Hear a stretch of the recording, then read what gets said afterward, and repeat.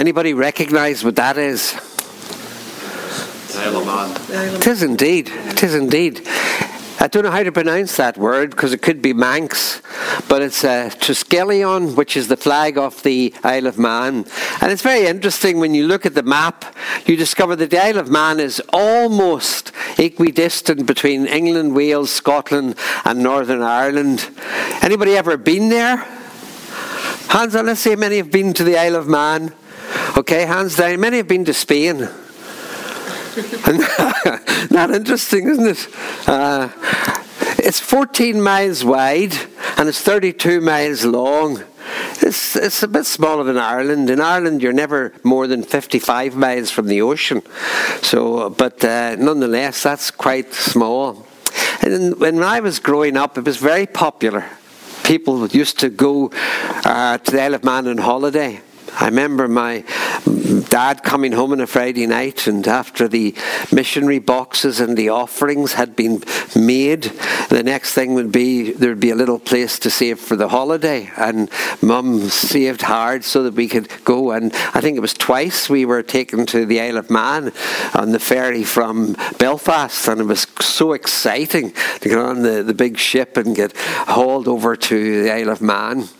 And in the evening, it wasn't always the best weather. You wouldn't go and lie out on the beach on an evening in the Isle of Man, no matter how beautiful it was. You wouldn't do it. So there was a big highlight in there, and it was big business. You had buses lined up along the promenade for offering mystery tours. And what happened was you got an old bus like that, or you might have got a more modern one, depending on who the owner of the company was. And there you go. You would walk along the promenade and you would take your choice of bus and you would look at the prices and you would see if one was cheaper than the other and you would opt for the best bargain. So you paid up. You prayed for a front seat because they weren't always the best seats and it was crushed, and you hoped you wouldn't be sick. Because the Isle of Man, as you know, if you've watched the TT races, there's a lot of twists and turns, and some of the bus rides were quite interesting indeed. But, with the size of it, there wasn't much mystery, really. And often you would come to the end and you would say, the mystery as far as I'm concerned is, what was the sense in going? That was the mystery, because there wasn't much to see, and it was often quite disappointing. I mean, once you'd been round the island, I mean to say. I think that's like life. Do you know that? I think it's very like life. The future, for everybody, the future is like a mystery tour. What am I doing here? It's like a mystery tour, and it promises excitement. Here we are, 74. I don't know what lies ahead of me, but I'm excited. Something still, God means me still to be here, or he would have taken me away. Who was it? Augustine said we're immortal until our work on earth is done. So life looks, to be exciting and promises excitement. But then into life comes things you never planned for and things you actually hoped would never happen. Unexpected trials, problems, difficulties. They arise. They arrive. And you have to decide, what am I going to do? How am I going to cope? What lies ahead? I remember reading something to this effect. Nothing shows more accurately what kind of people we are than the way in which we respond to life's problems, trials, and difficulties. I remember reading that, and that's a paraphrase, but I think it's quite true. When everything's going swimmingly, and everything's going hunky-dory, as we would say, it's so easy to be on top of life and in control of your own life to some extent, and able to be enjoying life. And then things go pear-shaped, and suddenly you're finding yourself being challenged. What am I going to do? How am I going to live? How am I going to react? So this morning I want us to look at Romans chapter 8. And I want us to learn from Paul's example. Because, as we'll see in a minute, Paul was a man who experienced difficulties. And how did he start? I want to say this is one of the key verses in Paul's writings, as far as I'm concerned. The other passages would be where he lifts up Jesus and focuses in his divinity and his glory. But for a personal response to God, I think this is a key one. There is no condemnation for those who are in Christ Jesus. So what did Paul do? He rejoiced in God's salvation. Or you could say he rejoiced in God, his Saviour.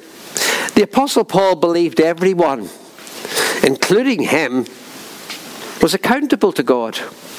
Everyone. All 7 billion people in the world are accountable to God. I don't know how God's going to manage to get us all through. When you look at Tesco, how slow it can be sometimes to get through a till.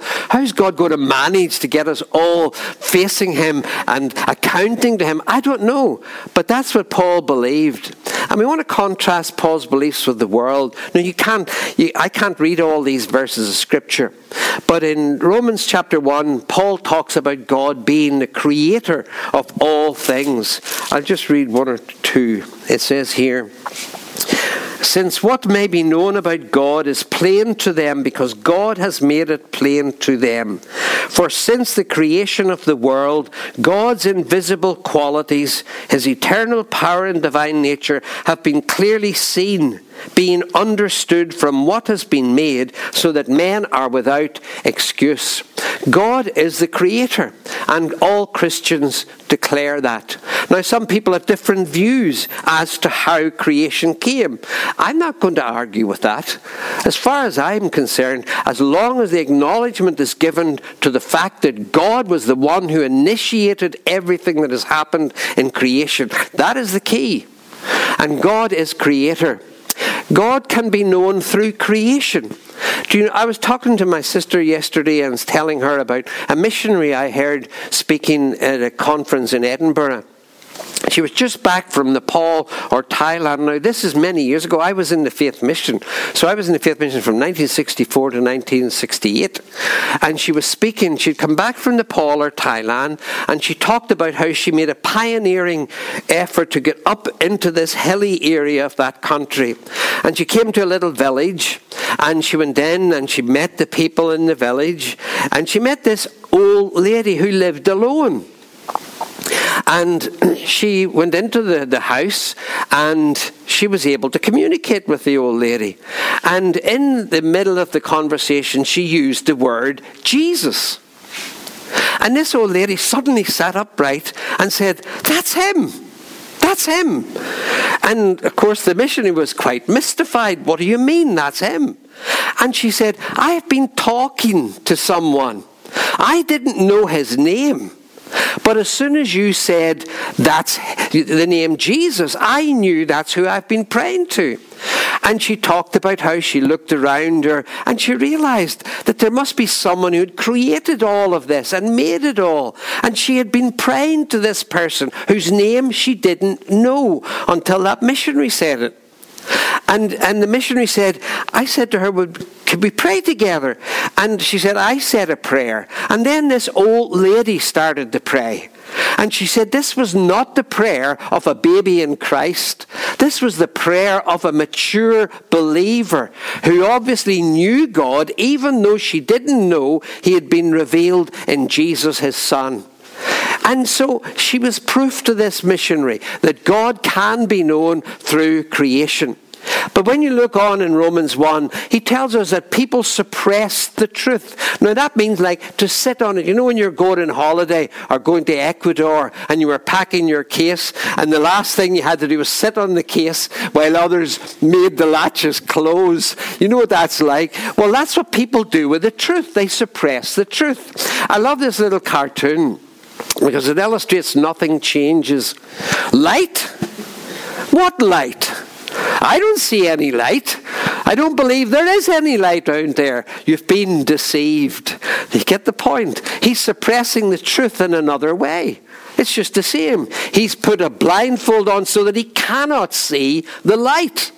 And there are people like that in our world. But look what God says. God shows his anger against all sinful, wicked people who suppress the truth by their wickedness. They know the truth about God as he made it obvious to them.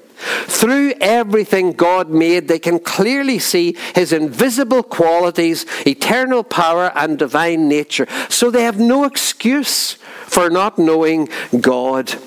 You know, when you look at that, and then you think of the words of Louis Pasteur, the man who gave us pasteurized milk, he said this: the more I study nature, the more I am amazed at the Creator. And so here we go. Men suppress the truth. And why do they do it? Because they preferred sin. They didn't want to live in the way that this God wanted them to live. This God was calling them to live lives of holiness, lives that would shine out his truth in the world. And they didn't want that. They wanted to be their own people, making their own decisions, doing their own things. And they preferred sin. And so God says, look, I created you. I created the world. And if you turn away from me, I am bound by my nature to act against you in judgment. And so judgment, present and future. And it says here, the wrath of God is being revealed from heaven against all the godlessness and wickedness of men who suppress the truth by their wickedness. Now that tells us not only is there a judgment that is going to come at the end, but as people reject God, they experience the judgment of God because sin has its effects on human life. Margaret and I had grandparents, and we had one thing in common of our grandparents. Both our grandfathers were alcoholics. Both of them. And both of them had a similar experience. My grandfather lost his plumbing business. Margaret's grandfather was lost to the farming industry, which he had in Wexford. And what is alcohol? It's something that brings problems, health problems of every kind. And so it's a kind of judgment upon the overindulgence and the wrong use and misuse of alcohol. And so we could go on. There is a judgment which comes as a result of the way we live. And it's resting on mankind. And then Jesus met with Paul, who was part of that world, and he changed his life. From being a skeptic, he became a servant of God. And in chapter 3, he explains how God's justice was satisfied in the gift of his Son, Jesus, and how people were then justified. And you've heard this from so many people. The word justified means just as if I'd never sinned. Declared not guilty. And that was Paul's experience. And so he rejoiced in God's salvation. And my dear friends, Paul had every confidence in God. Every confidence. And he had every reason to serve him. Look at that. He never forgot this truth. Because the sinless Savior died, my sinful soul is counted free. For God the just is satisfied to look at him and pardon me. That's an incredible truth of the Bible. God can and will forgive us, not because we have done anything or could do anything to please him of ourselves, but if we look to his Son, he will forgive us of all our sins. And in Romans chapter 8, we were reading how that we were adopted into the family of God. Now, F.F. Bruce was a great theologian and writer, and he said this: an adopted son was not inferior in status to a son born in the ordinary course of nature, and might well enjoy the father's affection more fully and reproduce the father's character more worthily. Now that's the truth of the Bible's teaching. God says, I want you to be my child, and he adopts us into his family, and he treats us exactly as if we were his own. And if we respond to God, he will love us and bless us and use us in everything. Now that was a cause for Paul to rejoice. Look at what I've listed there. He had become the child of the true and loving God. all his sins, not some of them, all his sins were forgiven. His life was filled with the very presence of God. Everywhere he went, God traveled with him. And he then was entrusted by God to share the gospel. My dear friends, God gave Paul, and he gives all who trust in him much to rejoice in. Now I'm looking around this morning and I'm thinking, I don't see many people rejoicing. Is this so boring? We have so much to rejoice in.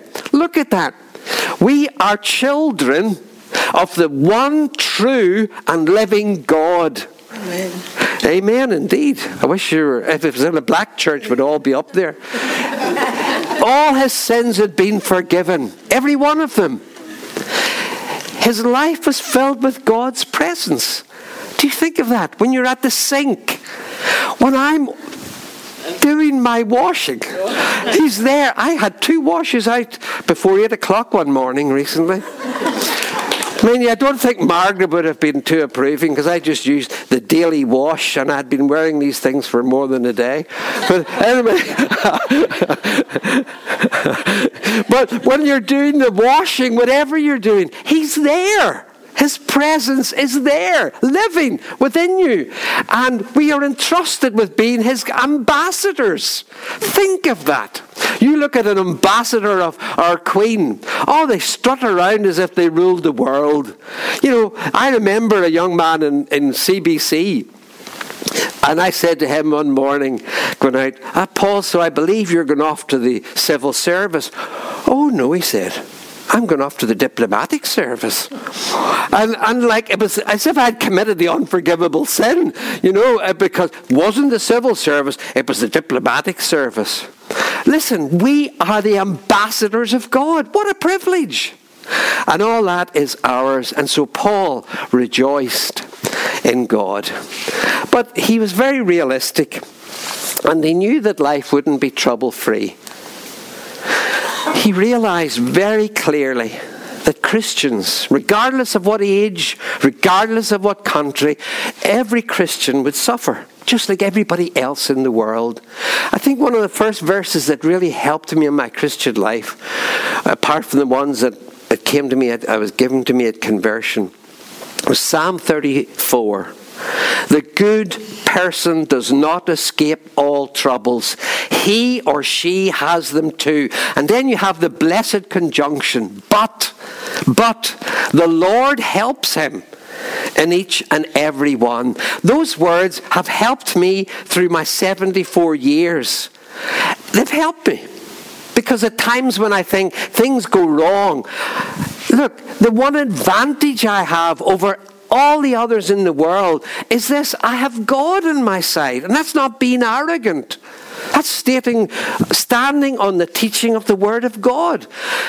I have the same problems and trials as everybody else, but the Lord helps the children of God. Now, Paul was converted about 34 AD. These dates are approximate. Died in 56. And so over 22 years, he had a life of joy. And you read, for example, Philippians, the book of rejoicing. His life had so much joy, but his life also had suffering over 22 years. And it's interesting, how did he manage to adopt such a positive attitude? Well, at his very conversion, Ananias, who was to become his initial mentor, was told to go and tell him that God was going to use him to spread the gospel, but he would suffer in the process. So he had been told to expect suffering by Jesus, because Ananias would have passed that on. And then in Romans 8:17 and 18, he made it clear he was willing to suffer for Jesus. And think of it, physically. Do you remember how he spoke in 2 Corinthians about a thorn in the flesh? The Living Bible, when it came out initially a good few years ago, translated that as a painful physical ailment. And there's lots of speculation as to what that may be. And when he's writing to the church at Galatians, he talks about how upset they were when he arrived with his illness. So he suffered physically. He suffered persecution. He speaks about that, all the experiences he had. He was beaten, he was thrown in the stocks, he was mocked, he was stoned. And he talks to the Galatians about, don't question my apostleship. I bear the marks of an apostle on my body, the marks of his persecution.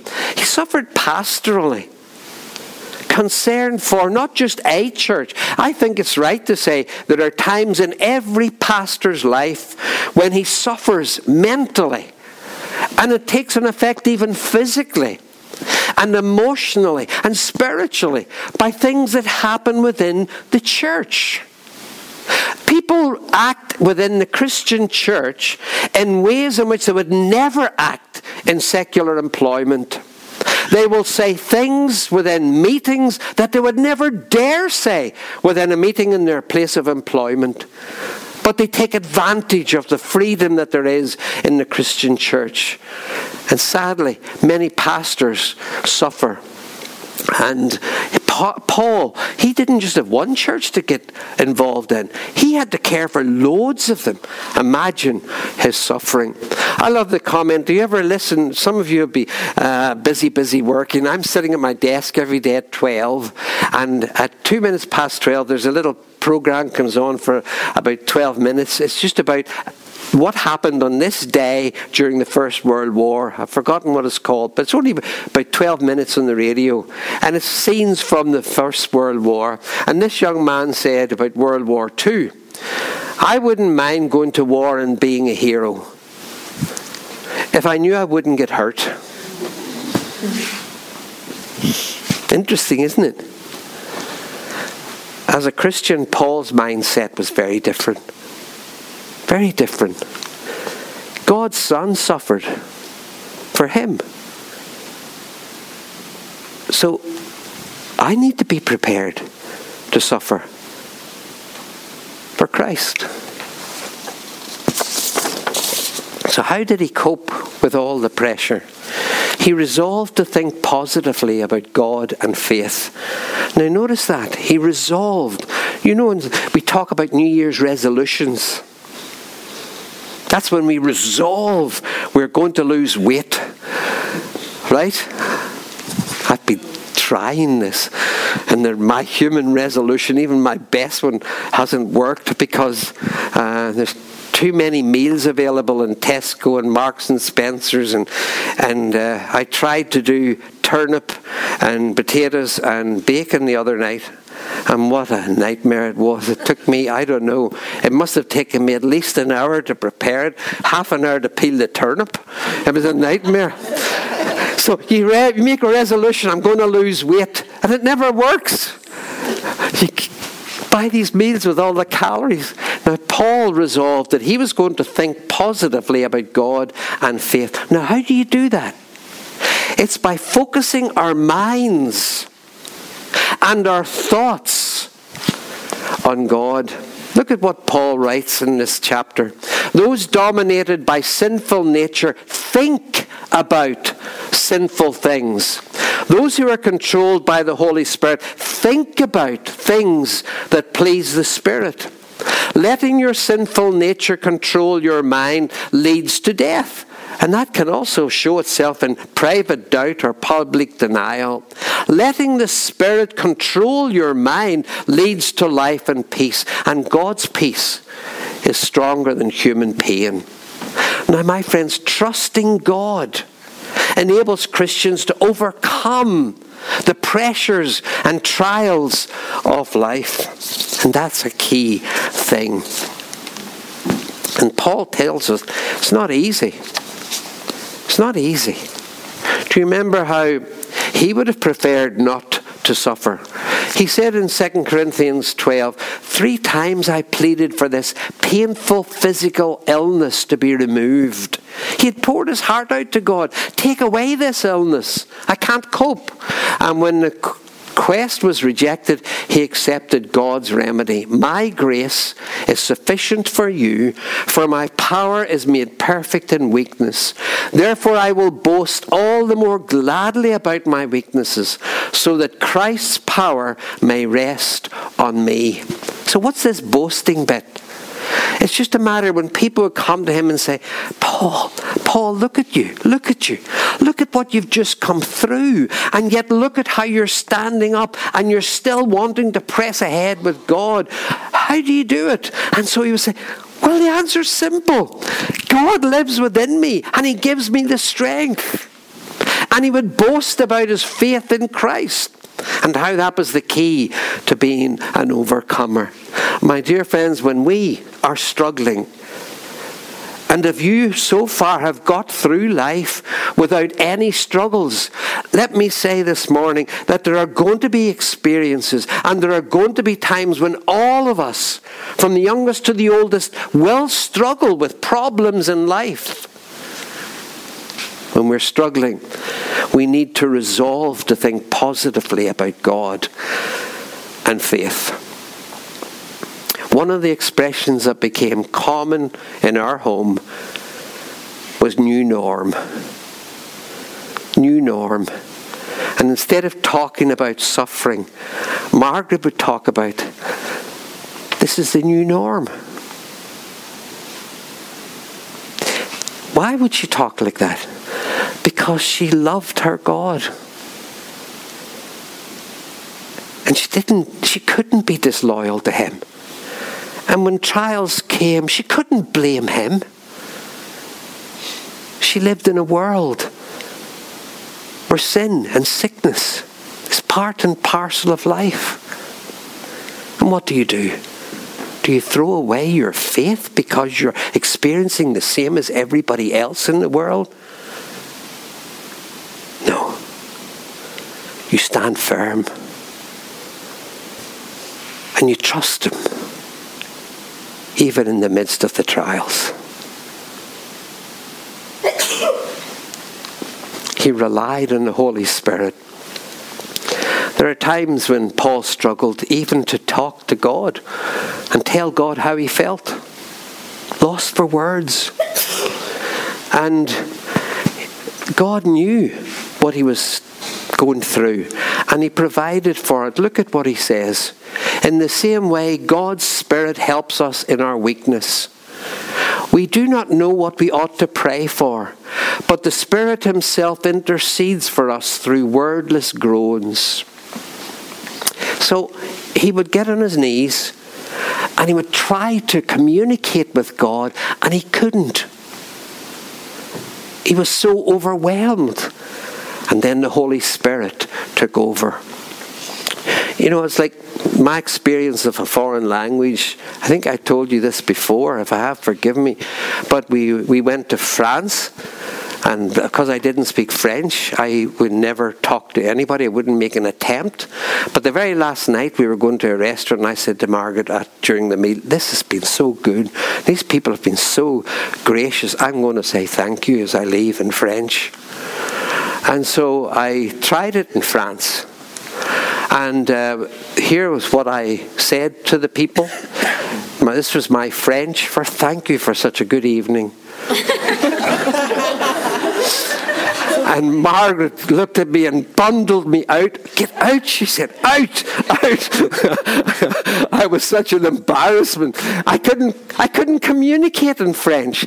You know, there are times when you cannot communicate with God. You're lost for words. You're overwhelmed by the problems.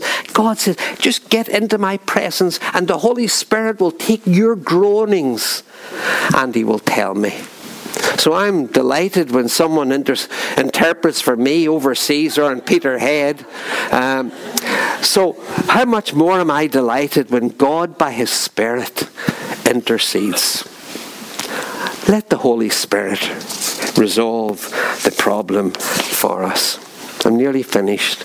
He rested in the knowledge God was in the control. I think this is so important. He couldn't make sense out of life. I can't make sense out of life. I really can't. But he determined to keep trusting God. Why? He said, we know in all things God works for good of all who love him. Why was he thinking? In Romans 1 he had been focusing on creation. What was creation? Creation was God bringing order out of chaos. and he would do the same for him. Suffering could or would make him more like Jesus. I like these little expressions. Are you laying a feather bed for me? That shall not be. My Lord was stretched on a tree for me. That, I think, would have summarized Paul's thinking. Jesus went through all that for me. How can I draw the line at something that's happening to me? And you know, when you look at Christ, Paul, he was inspired. Do you remember he said, I've run the race. I've finished the course. I've done everything God asked of me. I've been loyal. I've been faithful. Now I'm going home for my crown. I couldn't forget the words of C.T. Studd, the great missionary.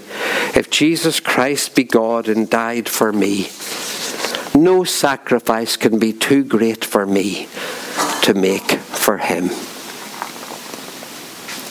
Do we get it? The Lord Jesus Christ died for us.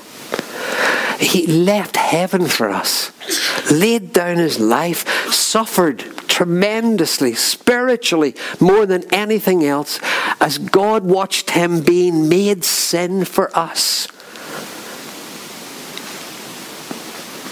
And C.T. Studd said, when I think of that, how can I think about the discomforts that I'm experiencing in China and in Africa?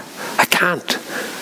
I have to put all those thoughts out of my head because the love of Christ is greater.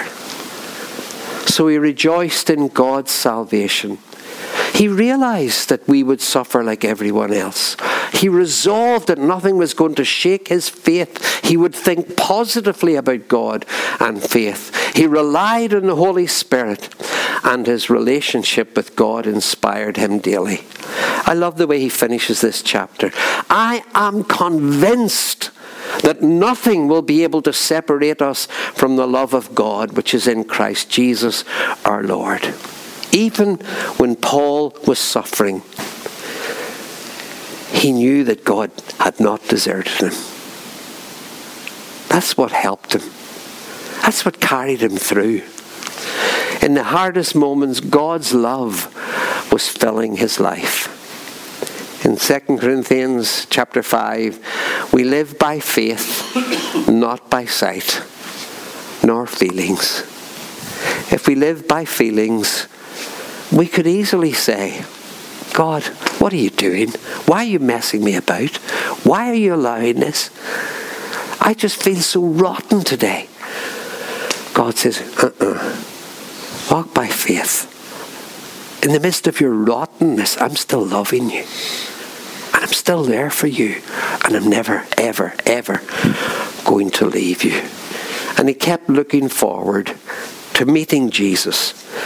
And, you know, when he knew that when he would meet Jesus, and Jesus would rise to welcome him, and he would hold out his hands to welcome him home, and he would see the marks of the nails.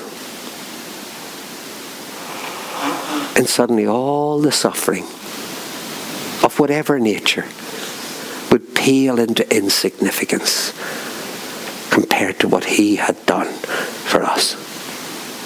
And the writer of this hymn said, not now, but in the coming years, it may be in the better land, we'll read the meaning of our tears, and then someday we'll understand. We're not going to understand here, but we have to keep trusting until that day comes. And so my prayer is that God would enable us to continue to trust in Jesus, whatever happens in life, because he will always be an ever-present help in trouble. In 1966, there was a terrible disaster at Aberfan. There was a primary school. There was a slag heap. There had been so much rain, and the slag heap moved, just as what happened in Sierra Leone this past week. And in that primary school, The pupils, 116 children and 28 adults died. It was the 50th anniversary last year of that terrible event. And a minister who was the son or son-in-law of a minister who lost his own child in that disaster, but who kept going around and ministering to others, knowing his own child was lying there among the dead. And that minister's son-in-law was asked to prepare a hymn for the anniversary of the disaster. I think it's got a much wider meaning than just for that disaster. And I want us to sing it, but that's the background. And it says, God who knows our darkest moments, meets us in our brokenness, walks beside us as a whisper, holds our pain in his caress. And it goes on to sing, to lead us realistically into what it means to prove God in our lives. You'll know the tune. The tune is, here is love, vast as the ocean. It happened in Wales. This is a lovely Welsh tune, and we sing it to the praise of God.